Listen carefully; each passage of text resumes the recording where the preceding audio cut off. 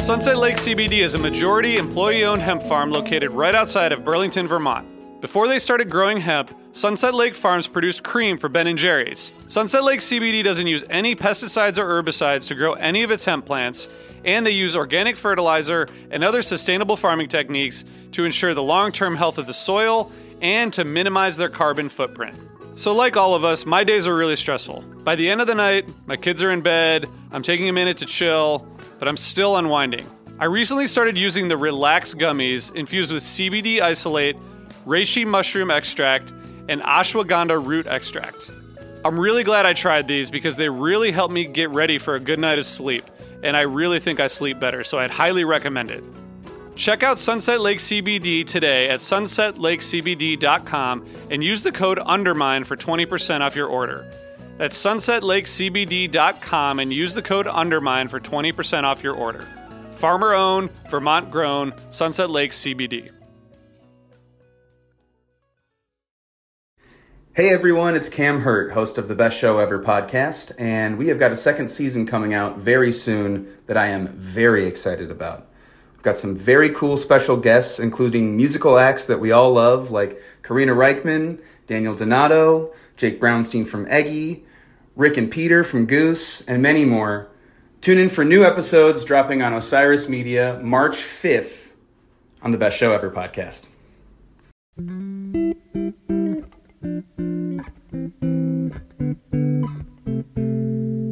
But I remember going to pick up the cassette tape at the dubbing place where we had maybe 500 of them dubbed. And I opened up the box and I couldn't wait to play it on my car stereo because that's the barometer of whether or not something sounds good, right? You put it in your car stereo and you crank it up, and it still is to this day. And I had a fantastic Alpine deck and great speakers, and I was psyched. I couldn't wait to bust into this box. I got into the car and I opened up the box, and at that point I had no idea that the album had a title or a name or anything. And I took out the first tape and it said Junta. And I thought, this is a joke. I pawed through the box and they all said Junta. I said, what's going on here? And then I proceeded to put the tape in the tape deck and crank it up. And the rest, as they say, is history. It sounded great. The tires are the things on your car that make contact with the road. Well, Junta introduced me to the band Fish because I had no idea who they were. You know, it's the band from Vermont, called our booking manager, and they wanted to do a demo, and they came down, and boy, did they kick ass. Junta, Fish's debut studio album, was released in May of 1989. It was recorded in 1987 and 88 on 16-track 2-inch tape at Euphoria Sound Studios in Revere, Massachusetts. After a few years as a band playing shows and writing songs, they were ready to get into a studio and create their first real record that would go out into the world.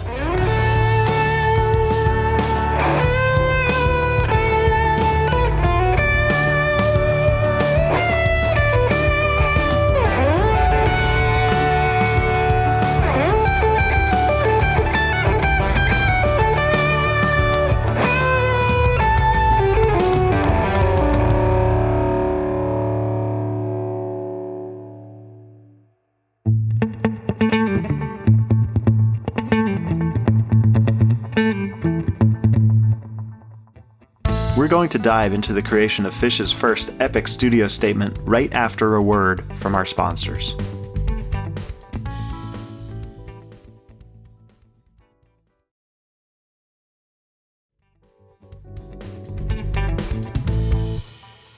So how do you pronounce the name of Fish's first album anyway?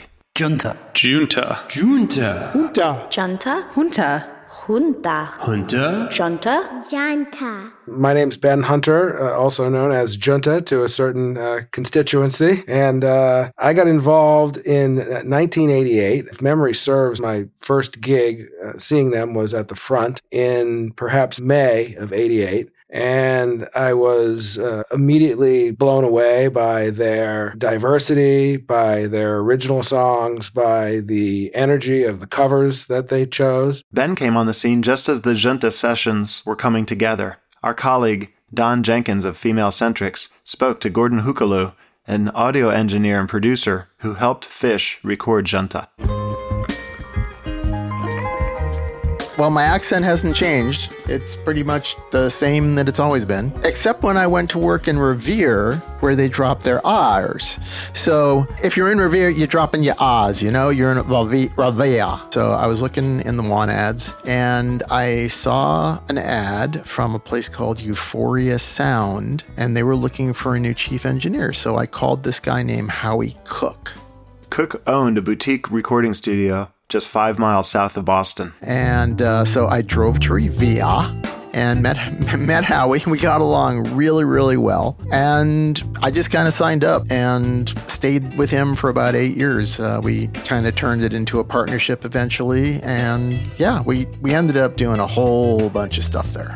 Again, mostly local Boston bands. Some names that people might know might be Johnny Thunders, Rick Danko from the band, Jimmy Miller, who is the producer of the Rolling Stones. He came in and produced some stuff with us. The small town where Fish recorded Junta is named after the Revolutionary War patriot Paul Revere, best known for his midnight ride in 1775, alerting colonial armies by shouting, "The British are coming," before the battles of Lexington and Concord. In a sense, Fish's release of Junta was also a proclamation to the tired masses, drained by the cultural commercialism and social conservatism of the Reagan era, that something new, something raw and original was being released. But people who came across Junta didn't have to prepare for battle. All they had to do was listen.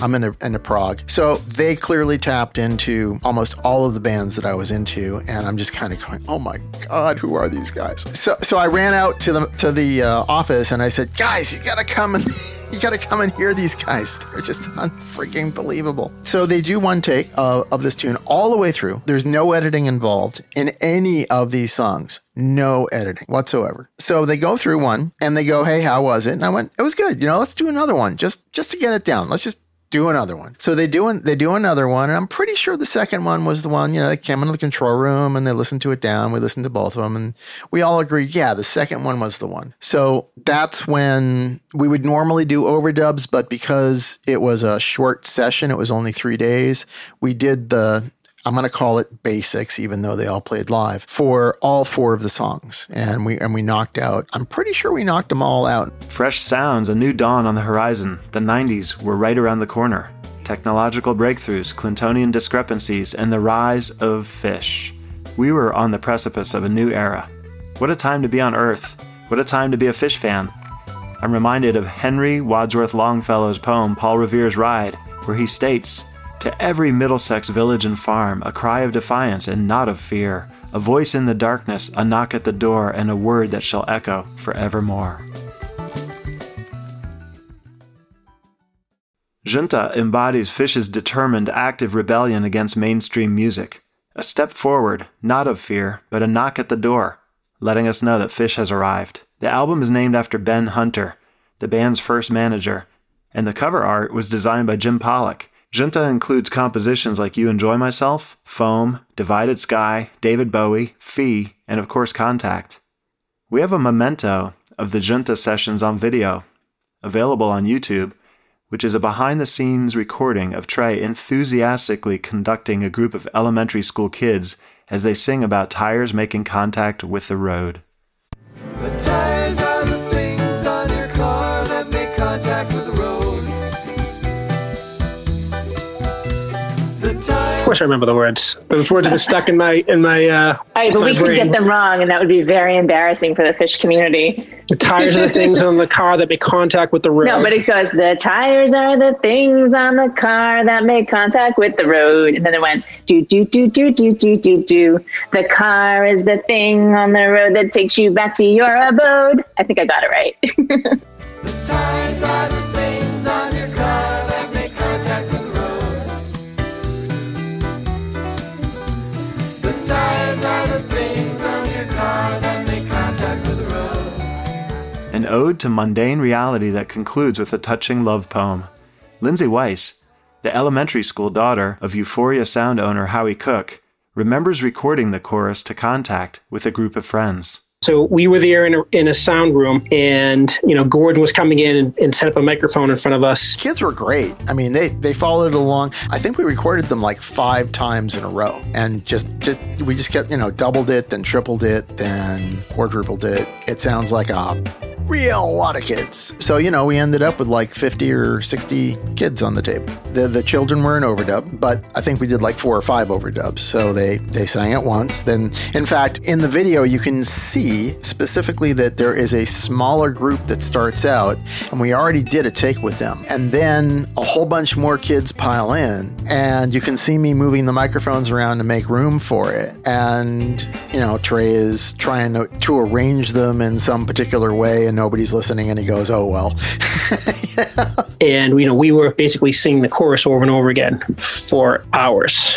So, and I think the video, like probably after like 2 hours, and it's funny because I see myself and I look like I'm bored out of my mind, but I think it was real fun at first. And we just kept going, Gordon is like a perfectionist. So Gordon, the sound engineer was like my dad's top sound engineer. And, I remember him saying, I'm putting Gordon on this project, and you'd nail it. And then he'd say, great, now let's do it again. And again, and again, and again. My favorite memory from this, and you can see it a little bit in the video, but Ray, right? So he has this like long hair, and he was just like rocking out. And I just remember looking at him and being like, wow, that guy really has dance moves. And, as a kid, his arms were like flailing everywhere, and the hair was like going crazy, and his head was going back and forth. He had this like long hair, and he was jumping up and down, and he was just so animated and excited that I think, even though you can't really tell from looking at the video, but, we were really excited about it. I think the video was 2.5 hours into it, and I think we were all exhausted, frankly.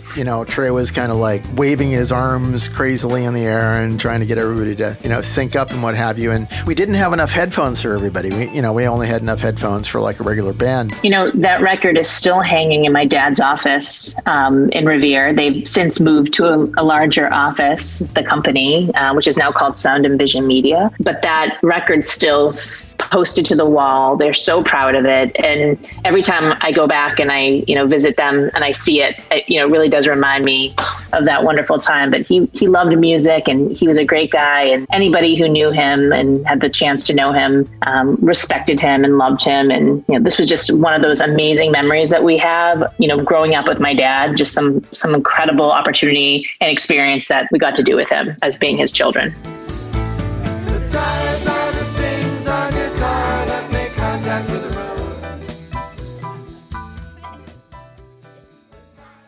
Junta was another point in Fish's maturation, establishing their sound going forward.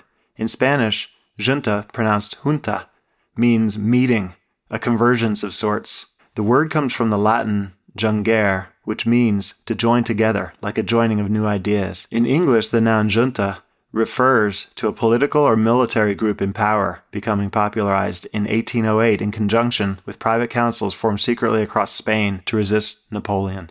But this junta was different, unique to Fish. Just like the cover art for the album, it's black and white. Nose soldiers march on top of a subterranean room where a large man sits, leaning on a table. A fish is mounted on the wall as an imprisoned doorman of sorts tries to leave. I made the cover art in '89, and it had been they were playing the Chestnut Cabaret in Philadelphia. And that's Jim Pollock. He's an artist who went to Goddard College with Trey, Page, and Fish, and has produced a considerable amount of original artwork for the band. He's a world-renowned artist, using his comic-inspired perspective to create original prints and posters for Fish and many others. His name has become synonymous with incredible Fish creations, and because they're so unique and beautiful, you refer to them as you might refer to a fine work of art if you're lucky enough to have a Pollock. After a quick break, we're going to hear more from Jim about this early work of his, the iconic album cover.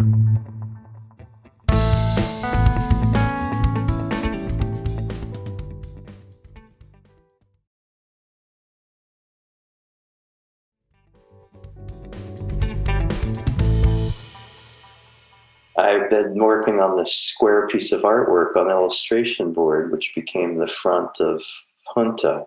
And so I just created other scenes from the songs using figures that I had just invented out of my head. not thinking that we're in the cassette realm. We're not even in CDs. No, nothing's square. But I was still thinking, I got to do an album cover or something. So it was a square thing. And I guess I had heard all the songs, and they kind of must have permeated into my brain, because basically I did this kind of surrealistic scene, and then I gave it to Fishman, who was the guy. I always gave stuff to Fish, because like, hey Fish, look at this, look what I made. And then like Fish had it, and they drove it around in their van for the rest of the tour, and then it ended up there. And then they used part of it for the cassette, but it wasn't full square. And then it wasn't until they went to CDs, which was, I forget, 92 or something like that. They were like, okay, well, we want to use the whole thing for the front, but we have all these liner notes, and can you do some other illustration concerning the song? And I'm like, I guess. But like, so like I took all these figures that I just came out of my head, and then I turned them into the different people in the song, including, it's really odd. It's like backwards done. So you like look at this looks like, that's probably like Esther, and that looks like the Armenian man, and this could be. It was late one fall night at a fairground near town when Esther first saw the Armenian man who groveled to Esther. Wow. What an interesting tune. I mean, compared to all of the other songs on the record, it just has, I don't know, to me it has like a very different feel to it. It's a very dark song. So like all the other tunes, we recorded the basics first, then we did all the instrumental overdubs. But when it came time to do the vocals, Trey wanted to find, that special something in himself to be able to emote the intimate style that he was looking to do. That proved to be elusive for him for the first couple of tries, and he kind of got a bit frustrated at it, and we all just kind of said, okay, let's just take a break. So he left the studio, and he went out, and, he was searching for his muse, whatever he was doing. Yeah, wandering the lovely streets of Revere. When he had left, he was kind of despondent. He was kind of going, I don't know if this is going to happen, But, we were all like going, yeah, it will. It'll be great. We all took lunch. That was great. So he went on walkabout for a while. And when he came back, you could see it was like a little bit glimmer in his eye. It was like, you could see that it was still tentative. He was still like, I'm not sure, but I think I'm feeling it. And he asked for everybody to leave the control room and to turn the lights down, which we did. So it was just me and him. And I hit record, and I think it was one take. And I don't even know if we stopped to do any punching, to tell you the truth. I don't know where he pulled it from, but there was an innocence to his voice. It was this really young innocence and this lightness, and with him telling this really dark tale. I love the juxtaposition of this really sweet voice telling this incredibly dark tale.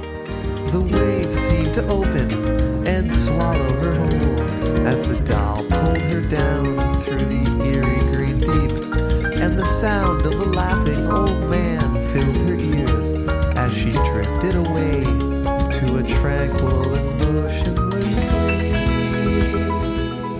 sleep. Jim Pollock matches his fairy tale illustrations with some of the characters, mainly from the songs Esther and Fee, to create the cover art for Junta. I don't think there ever was really anybody in the songs that was the guy with the gun guarding the door. That like someone's coming in because like all these dancing noses are pounding on the roof. And so, and the dancing noses is totally like a play on the dancing bears. Just kind of like, I always thought of like Fish as like kind of a funnier Grateful Dead, or like, kind of in the Grateful Dead realm only. I mean, I never thought they sounded like them, because like I kind of have a good musical ear. And I always thought, no, these guys are more like Mothers of Invention kind of thing. It's like they got humor, they got the meter change, they have like all types of things. Fee and Floyd and all those guys are always fighting and stuff. So the first sound effect is Floyd broke off the neck of a bottle. So this was before there were a whole bunch of sound effects libraries out there. There were some, but not a lot. And sampling was just starting to kind of it gets way out. So, we didn't have any samplers at that point. So we needed to make these sound effects ourselves. So for the neck of the bottle, we just got a big cardboard box and with a hammer and a bottle, and we just played the 16 track back, which had the track of, Fee on it. And on cue, one of the lads went and just smashed the bottle. And I think we got that one in the first take. There's a term that we used back then called flying something in. And what that basically means is that since we don't have a time-coded playback unit that's synchronized with the 16 track. In order to get something synced up with it, you'd be playing the 16 track and you needed to record something onto it in sync with the music. And you'd have to do it manually, whether it was a sound effect or whether maybe you were playing it off of a CD or maybe you were playing it off of another tape. So you can imagine how difficult it would be it's a performance. And when you're dealing with technology, especially CD players back then, they were really wonky. And you'd hit play and it would take X number of random seconds before it would actually play and what have you. And this is important when we get to dinner and a movie. Second sound effect on Fee. Fee hits the deck. So again, we didn't have the sound effect of somebody falling.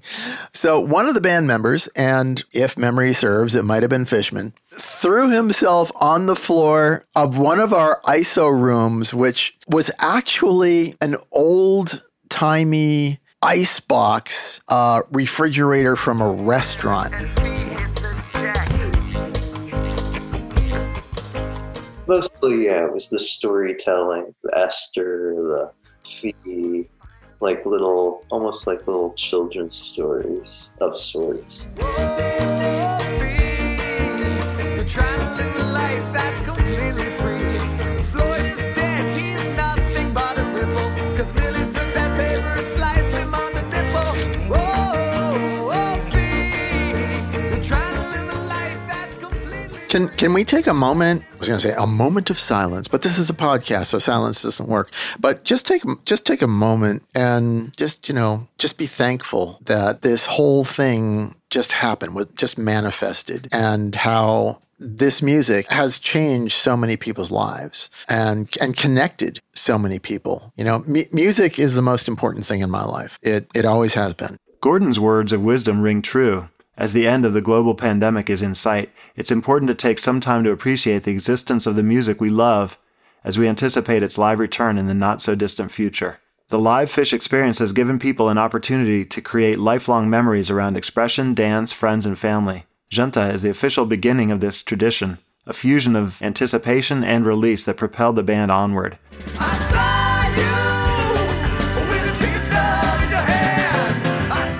Let's go back to the band's first manager, Ben Hunter. My longtime nickname has been Junta, Junta. It's just sort of a play on Hunter, and people thought it was funny, and it kind of stuck. And then, for some reason, when I was introduced to the band, they thought it was hilarious. They thought it was great.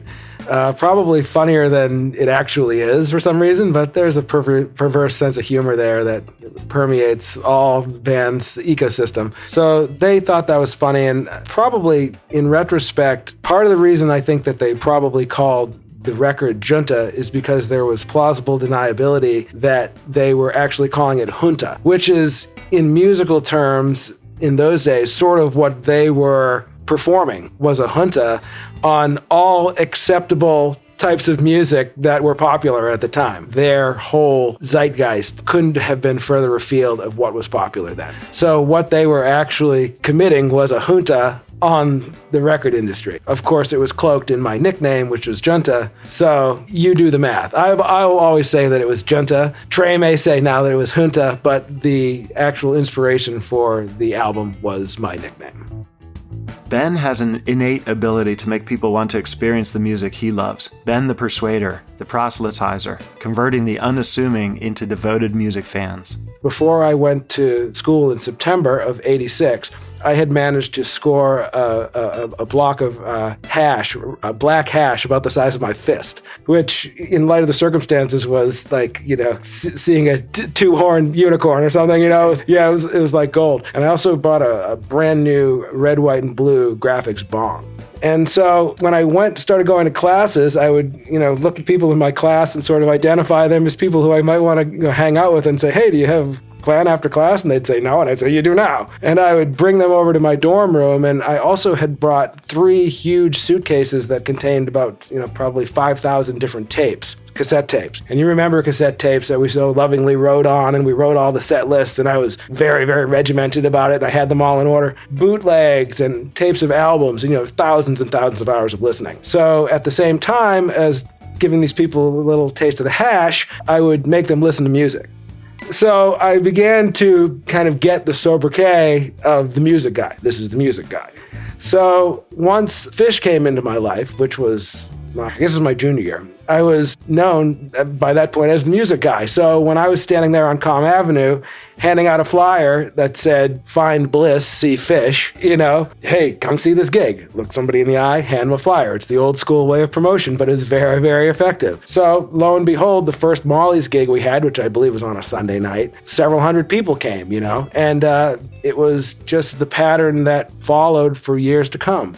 One person would come to the gig, the next time he'd bring 2 friends because they were just so blown away by everything. So it kind of made its own sauce. And by the time the Paradise came around, although Fish did bring a few buses of fans down from Burlington, I believe the show probably would have been sold out without that anyway.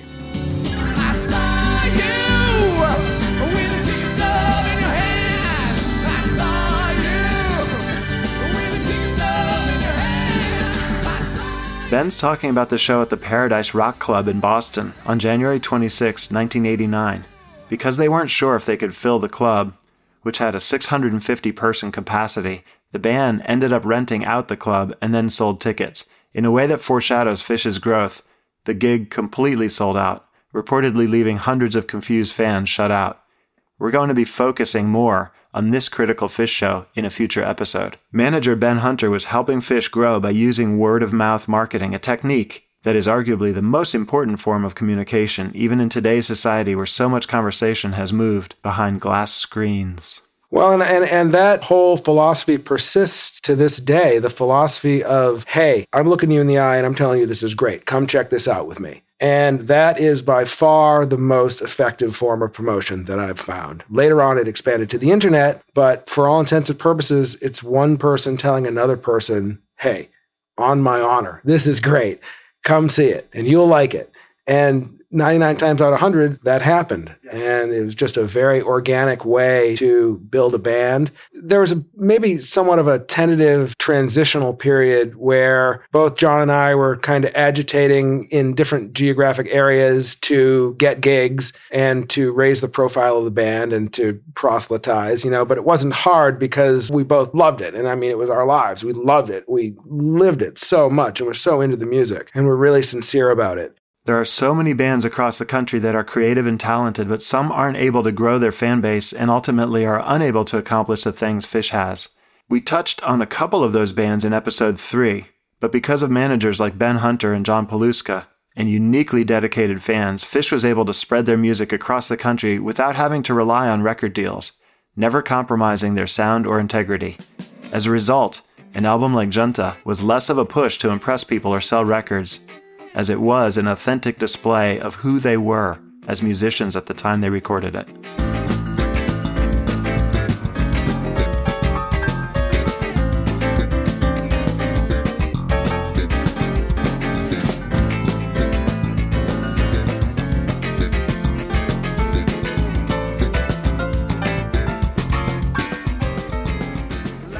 And we just began to kind of pick routes that would make sense for a tour and try to secure gigs by virtue of this demo tape and this promo packet. And one thing built on the next, and you could say, well, we just drew 200 people at Hamilton or, something like this. So can we try your club? And it was a little bit hard sledding at first because the music was so far out of a lot of people's understanding of what music should be at that point. It was kind of anachronistic, but it was familiar at the same time. And I'd like to think that I played a minor role in helping them break through to another level. Paluska certainly took them to many levels after that. And, the glory goes to him because he was very, very very good manager. John Paluska and Ben Hunter helped Fish grow in those early days. But of course, as Ben said, the music was central to the growth. The early songs, many from Junta like David Bowie, Fluffhead, You Enjoy Myself, Foam, and Golgi Apparatus, showcase Fish's unique creative spirit. This spirit ignited an adventure that brought people in from all across the Northeast and all across the country. Unlike other bands who write popular songs and continue to play them without much adjustment or development, what makes Fish different is their unconditional commitment to the art of creation, honoring spontaneity by using the structure of these songs as springboards for exploration.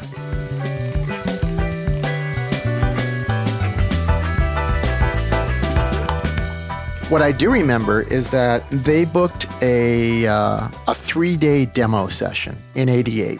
And I can tell you that the songs we recorded during that session was Golgi Apparatus, Fee, Fluffhead, and David Bowie. They came in, we sat down and we had a little powwow about what they were about and what they were looking to do. And the real interesting thing for me is that they wanted to play live. And that's something that most of the bands didn't do. There were a few bands that played live, but most didn't. There's this thing that you do in recording, at least back when you're recording real instruments and real bands, which is called basics. And basics is when you lay down the bass guitar, the drums, a rhythm guitar of some kind that just kind of keeps you going, and a scratch vocal. That's usually what the basics are, and then you do overdubs on top of that to build the rest of the song. Fish was a bit different in that they wanted to set up and just play the song from beginning to end. People want to feel the sense of discovery, and Fish allowed people to do that because the building of the reputation was so incremental and so methodical, one person at a time. And that's why they will have a career for years to come. If you're a one-hit wonder, you're here today and you're gone tomorrow. That's true in music. It's true in the art business, in the visual art business. Everybody wants a sense of discovery. And that's why people say still, I saw REM at the 40 Watt Club in 1982, because they feel that sense of ownership. And Fish's growth has enabled people to take ownership of their love of the band. And the love runs deep because of that, but it also runs deep because people feel it so intensely and they tell their friends. It's been that organic kind of growth that has wholly led to the fantastic career that they've had. Junta was released on May 8th, 1989. The album was self-released by the band without support from a record label. There was a release party at the front on May 9th, 1989. According to Fish.com, Chris Kuroda and Kiki Colgan stuffed J-card labels into cassettes all afternoon to prepare for the on-sale. The band started set 2 with an announcement about the Junta tape release, saying, This next one's from our first album. Available at the soundboard.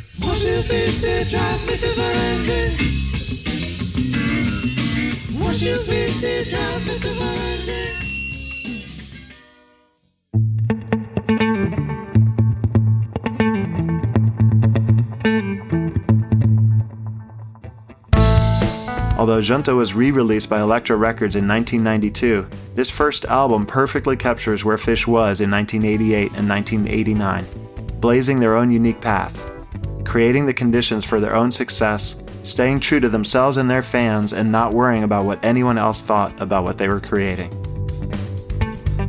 In the next episode of Undermine, we're going back to the Paradise Rock Club on January 26, 1989, to look at the story, the music, and the legacy of that legendary evening.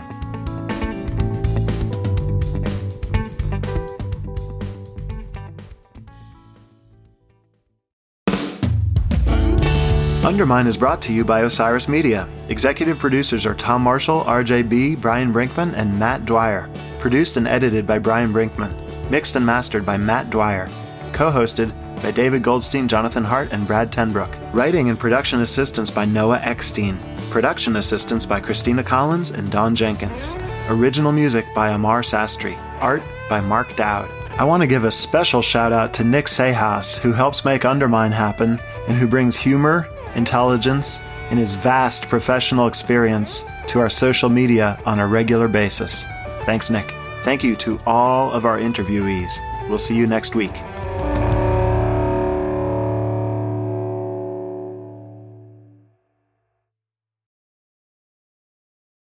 Hi, this is Chad Nicefield. And this is Justin Press. We're the host of Making Waves, the Shiprock podcast, a part of the Sound Talent Media Podcast Network. We're inviting you to sail away with us on an epic journey in musical enlightenment. Every week, we bring you only the best artists in rock music and discuss everything from the cruise to the stage to the saga of being a professional recording artist. We'll have lots of special guests along the way, so tune in every week. Your stateroom is available every Monday morning, so welcome aboard.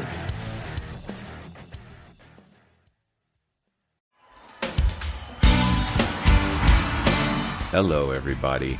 I'm Bruce. And I'm Nolan, and this is the Corner of Gray Street podcast.